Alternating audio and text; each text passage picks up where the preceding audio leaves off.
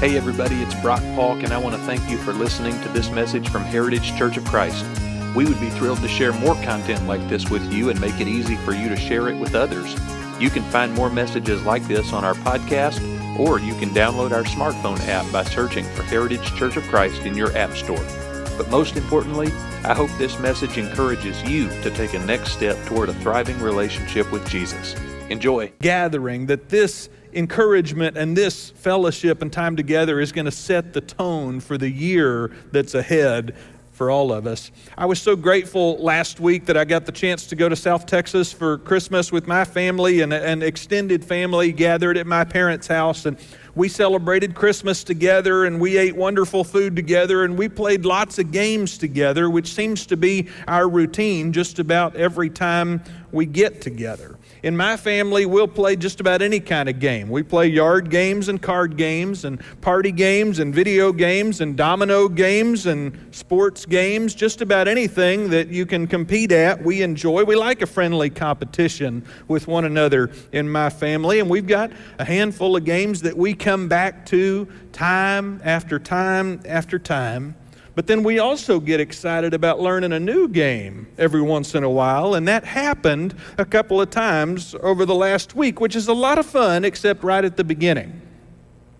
Because right at the beginning, as everybody knows, the first step that's involved in trying a new game is that you have to learn the rules of the new game together. And I think that's bound to be everybody's least favorite part. You've got to go through those painstaking steps of reading the instructions. Usually I'm the one that gets nominated to read the instructions in my family for some reason or another. And you've got to familiarize yourself with how the game is played. And halfway through the instructions, somebody gets up and has something they forgot, and they go, and then they come back and they didn't hear it all and they missed something important. I don't think I know anyone who looks forward to that part of the process, but you just can't play a new game without going through that. Because until you learn the rules, you can't decide on your strategy. And maybe most importantly, if you don't know the rules, you won't know if you're winning, right? I mean, if you don't know who's winning and who's losing, you're not playing a game, you're just doing an activity together. Am I right? This is what playing the game is all about. Now, I don't know how naturally competitive a person you are. You might be the type who can turn anything into a contest just for the fun of it, who can get to the next red light the quickest. Maybe you're somebody who's not typically very aggressive, but you got real worked up with excitement last night watching TCU beat those Michigan Wolverines. Maybe, there you go. Maybe you don't care much about sports or games unless it's your grandbaby or your niece or nephew who happens to be playing, and then you become the loudest voice in the bleachers. Or maybe you're the type who honestly just wants everybody to have a good time. But I'm convinced that no matter what drives you, no matter which of those personalities fits closest to yours, we all like the feeling of winning. We like to feel like we're succeeding. We like to feel like we're accomplishing and achieving our goals. And so whether we're competing against other human opponents or whether we're just challenging ourselves to be the best that we can be, we all find ourselves in this life striving for success. And not just when it comes to playing games. Today we're talking about what it looks like to live the good life, which is a phrase that likely conjures up some images in your mind, at least something that you can imagine when you think that's what the good life looks like. Whether we realize it or not, along the way, through all of our years of living, each one of us assembles a vision of what constitutes a good life.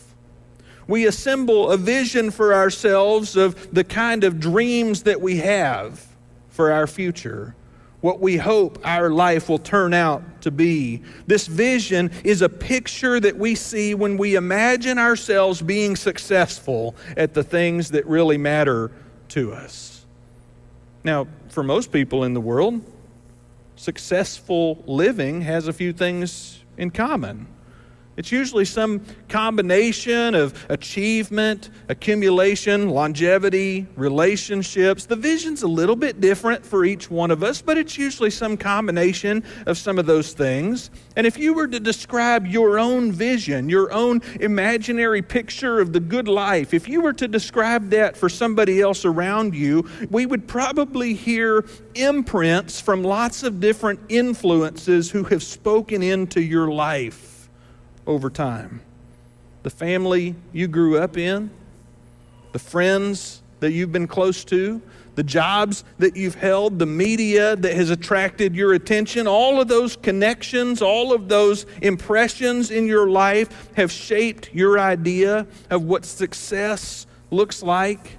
It's as if along the way, all of those different influences and influencers in your life have been downloading their strategy, their vision into your heart. And they've been telling you, this is my strategy for winning at life. These are the things that are important to me. These are the values that I hold. And we go through life gathering input to create a strategy that we believe in.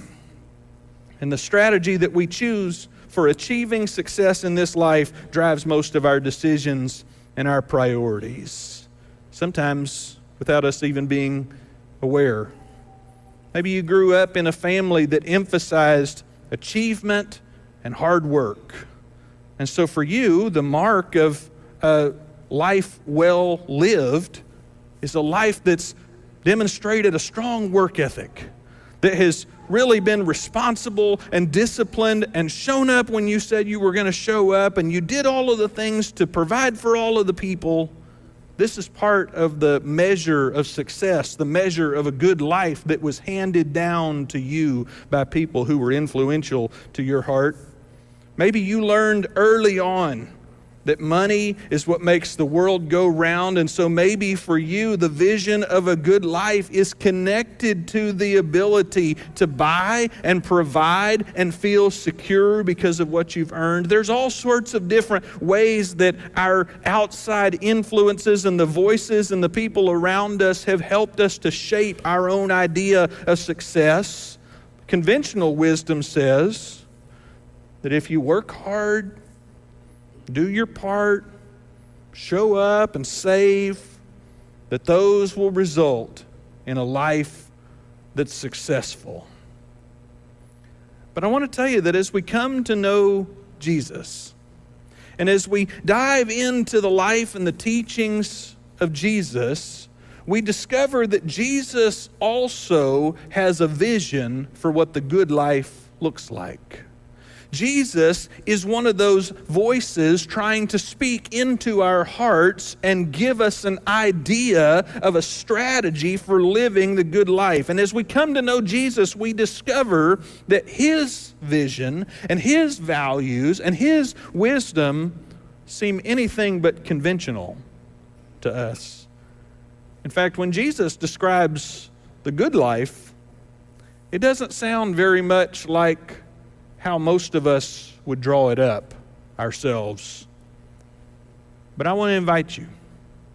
I want to invite you to tune in and lean in to the words of Jesus, because as we look closely, we can discover that not only does Jesus know a thing or two, Jesus knows what He's talking about, but also Jesus' vision for the good life is good news, which is what we're going to aim to start this morning. I want to take you to a passage in your Bible in Matthew chapter 5. If you've got a Bible with you, or even the Heritage app on your phone, you can click in there and find your way to this passage. We are going to put these verses up on the screen, but I want to encourage you to at least bookmark Matthew chapter 5 and find this passage and familiarize yourself with it for the reasons I'm about to tell you. I want you to know about the importance of this particular section of the Scripture, and I want you to know about the source of it, because Matthew was one of the many biographers who wrote an account of the life of Jesus. But Matthew in particular was more than a biographer. He was a friend and he was a follower of Jesus who understood how important it was for the world to know about Jesus.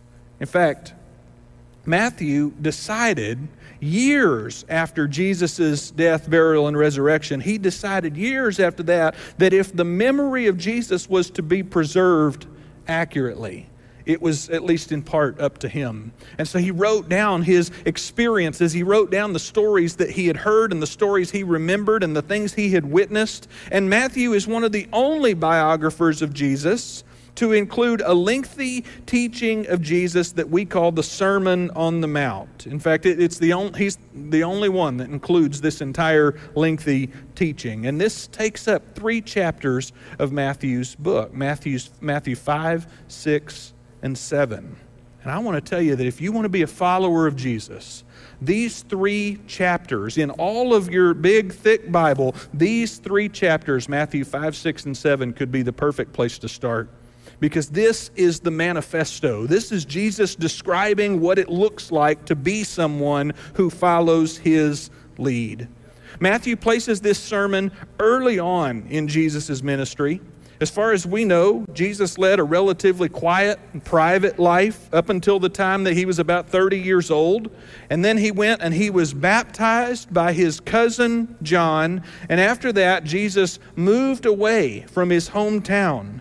He invited a small handful of fishermen to come and travel with him. And he became this wandering, traveling preacher. And he was constantly preaching the same message. He said, "Repent, because the kingdom of heaven has come near." Matthew describes it in chapter 4, the previous chapter to where we're studying today, and says, Jesus went through the region of Galilee teaching in their synagogues. So he's stopping along the way and he's meeting at their religious services and he's speaking up. And he's proclaiming the good news of the kingdom of heaven, and he's healing every disease and sickness among the people.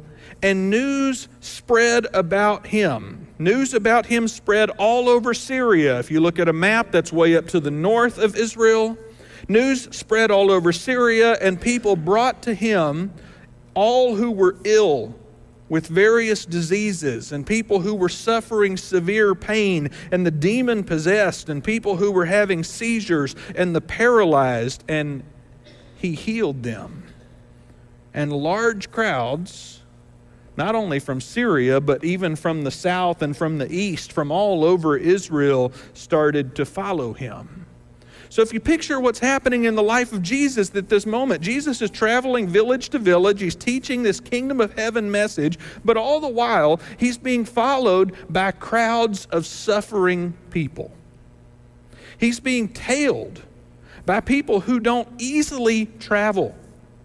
People who, it's a burden for them to move town to town, but people are finding their way to Jesus. He's being followed by these suffering families. These are people that live in a rural, agricultural society, and they live under the rule of the Roman Empire, which taxed them heavily. There was very little health care available, and so these families who have these loved ones with diseases and injuries, these people are down and out.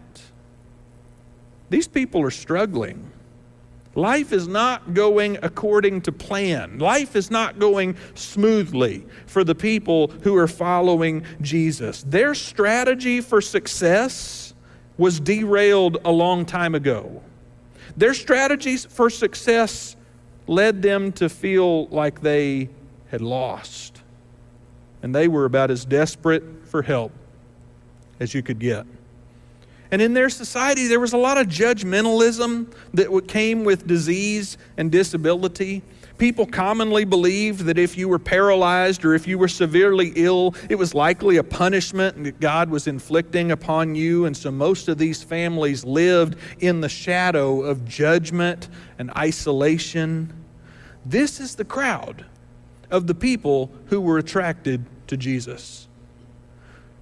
These are the people who traveled miles, who left home, and who did what they could to locate and follow Jesus. These down and out people. These were people who were struggling. These were people whose backs were up against the wall.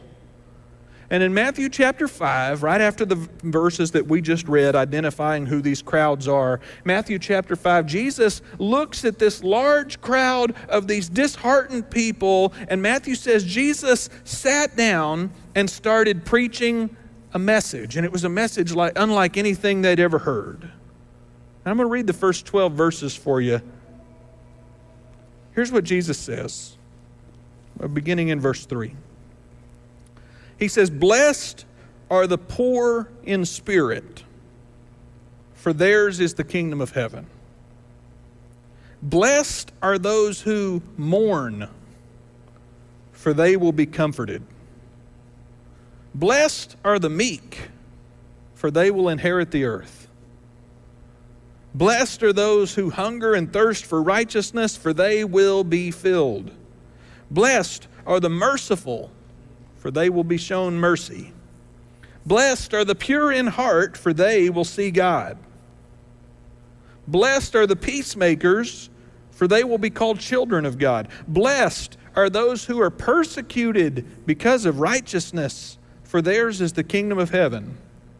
Blessed are you when people insult you, persecute you, and falsely say all kinds of evil against you because of me. Rejoice and be glad, because great is your reward in heaven. For in the same way they persecuted the prophets who were before you." Now, I bet you noticed the one word that was the recurring theme in all of those verses, right? This word that kept coming up, this word that you've seen the hashtag on social media, this word blessed. And I bet you can imagine this entire passage rides on the meaning of that word. Blessed is an important word throughout all of Scripture, and various translators have made attempts to capture its deep meaning, but some of our modern understandings of words get in the way. In fact, your translation, if you have your own translation of the Bible that you're using today, your translation may use the word happy in place of blessed. Your translation might say, "Happy are those who mourn," which just sounds silly, doesn't it? Happy are those who are sad. We struggle with understanding some of the meaning because our modern understandings, our modern comprehension gets in the way, and we think of happiness as a feeling, an emotion that comes and goes. But when Jesus spoke this ancient Aramaic word and Matthew translated that word into Greek, they were using a word that seems to be saying, God's favor is with you. God's favor is upon the groups that Jesus mentioned. God's favor is upon the poor in spirit. God's favor is upon those who mourn. God's favor is upon the meek.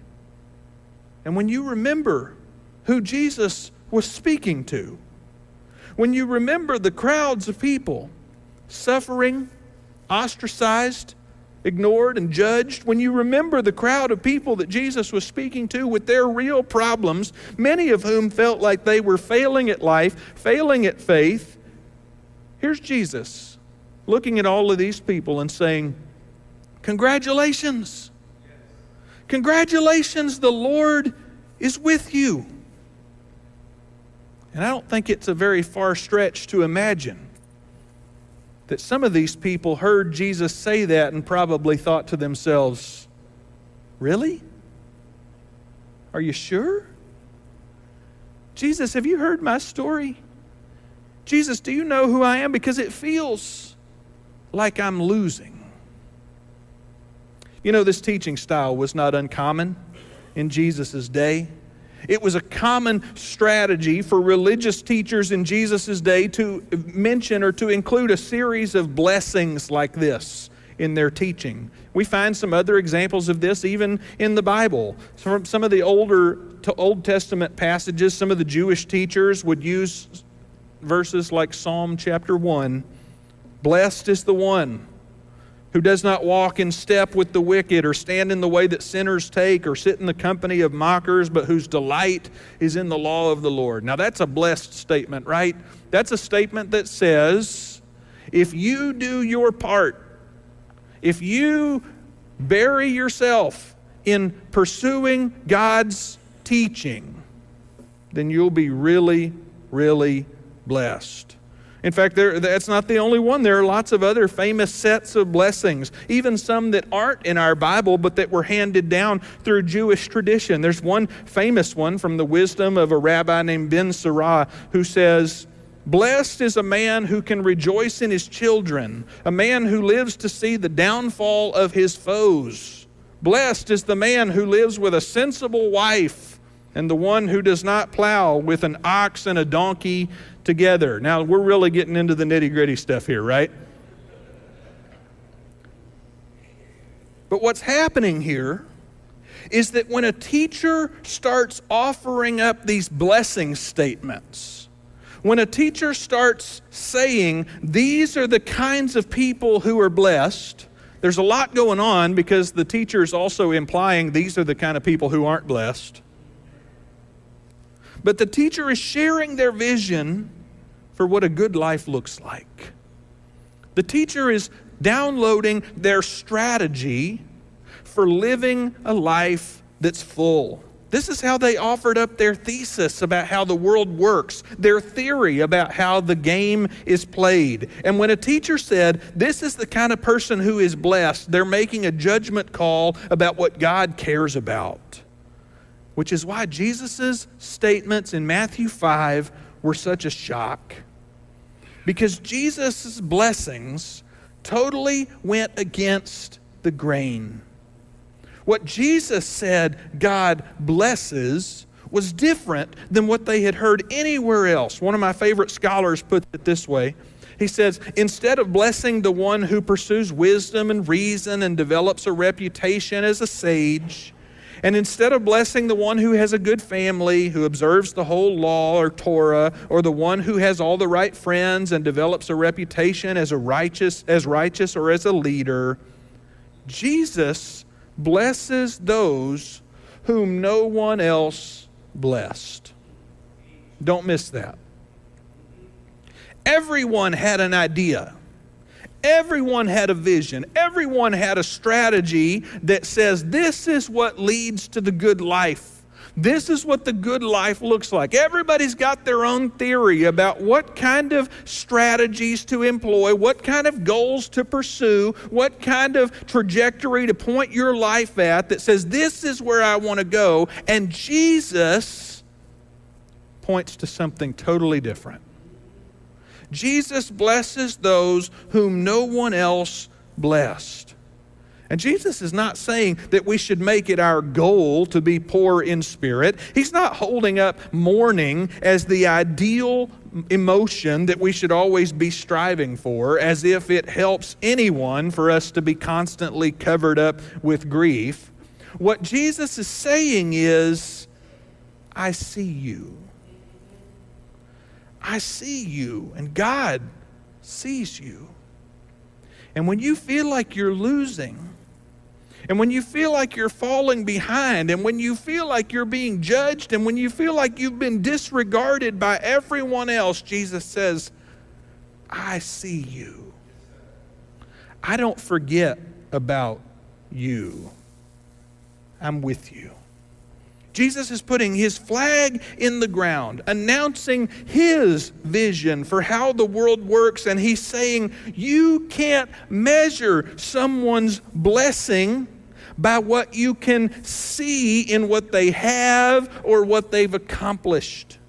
You can't measure how much God loves a person by what has been given to them, stored up in their home or in their bank account. You can't tell how much a person is blessed by what you can see. Jesus is saying that this world's scoreboard is inaccurate.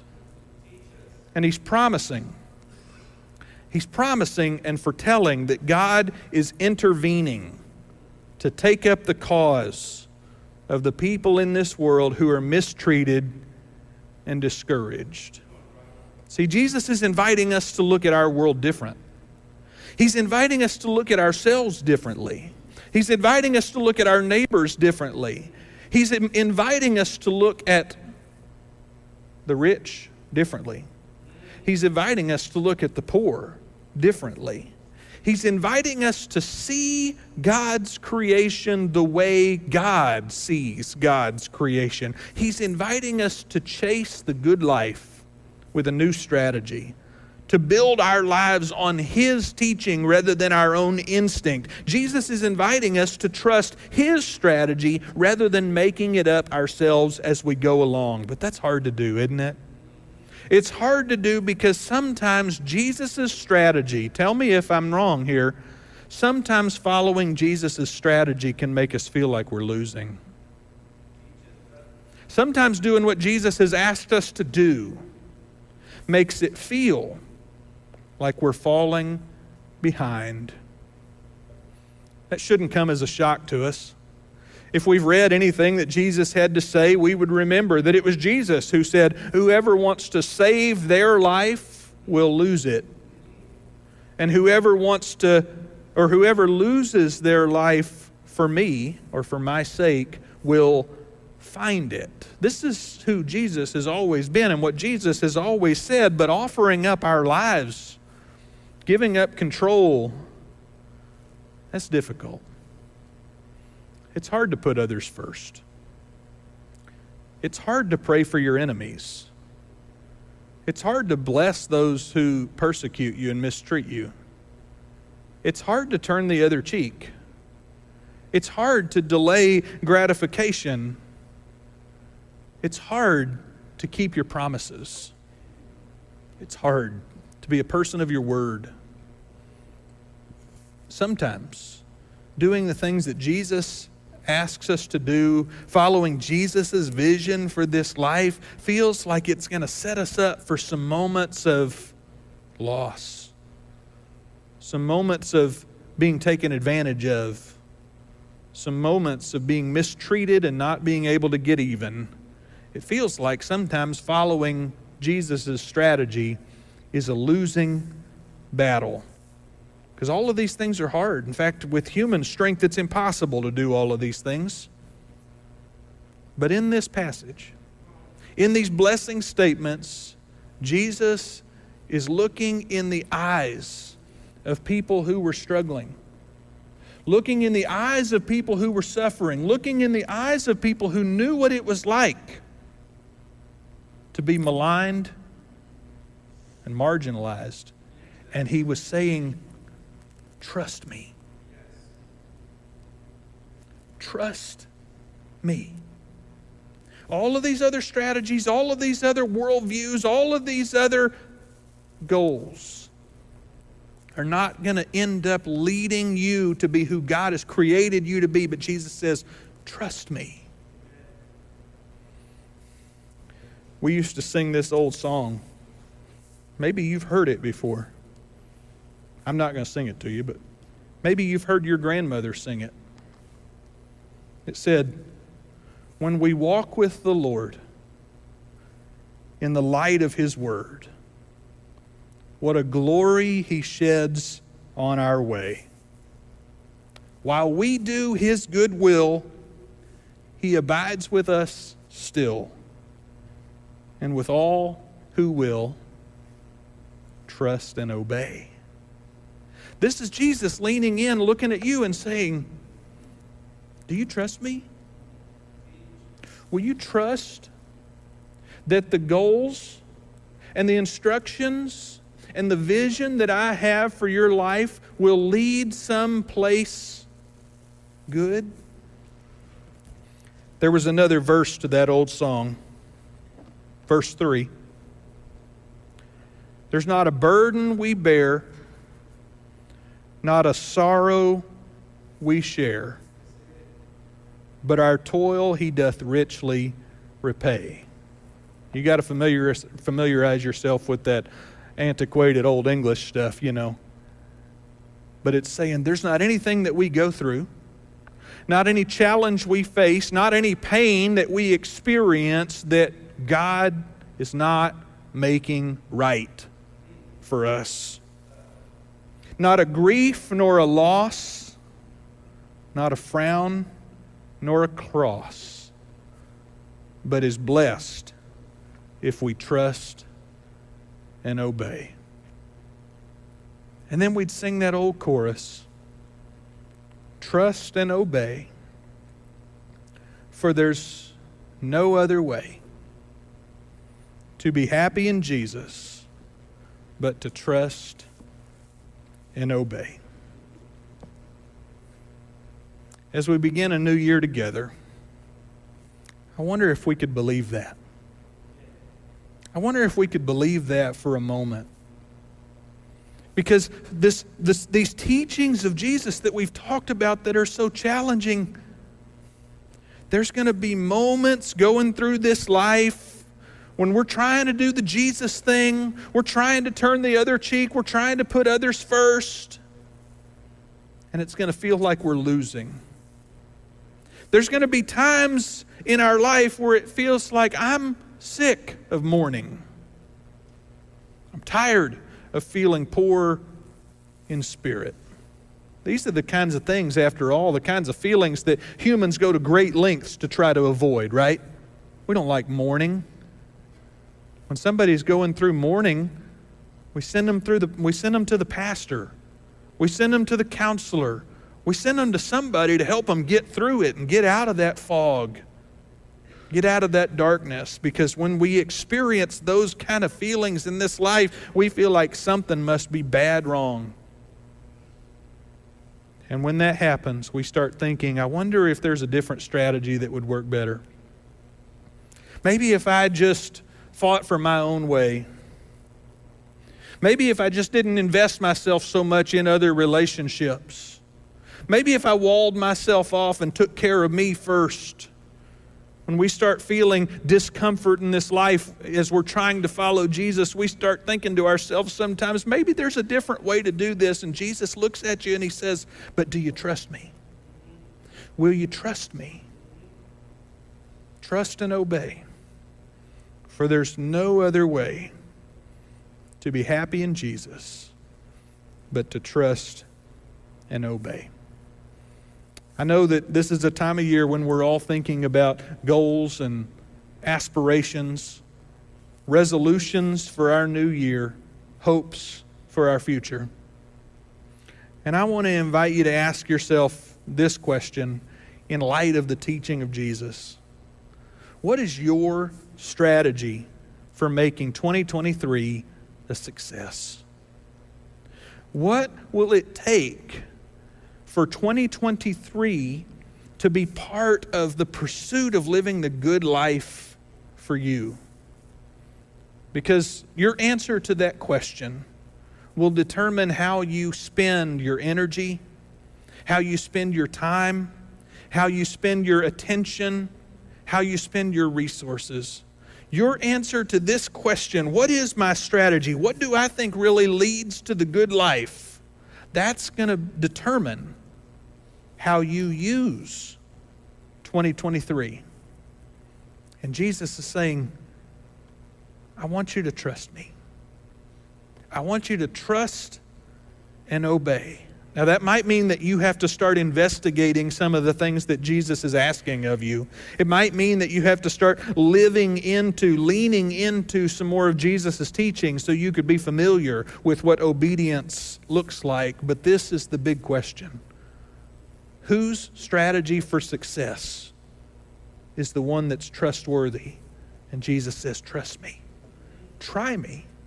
Give it a chance and see if the life that I led and the life that I exemplified and the life that I demonstrated and called you to doesn't lead you to more peace and more hope and more joy. Jesus wants to give you the good life, and he's inviting you to trust him.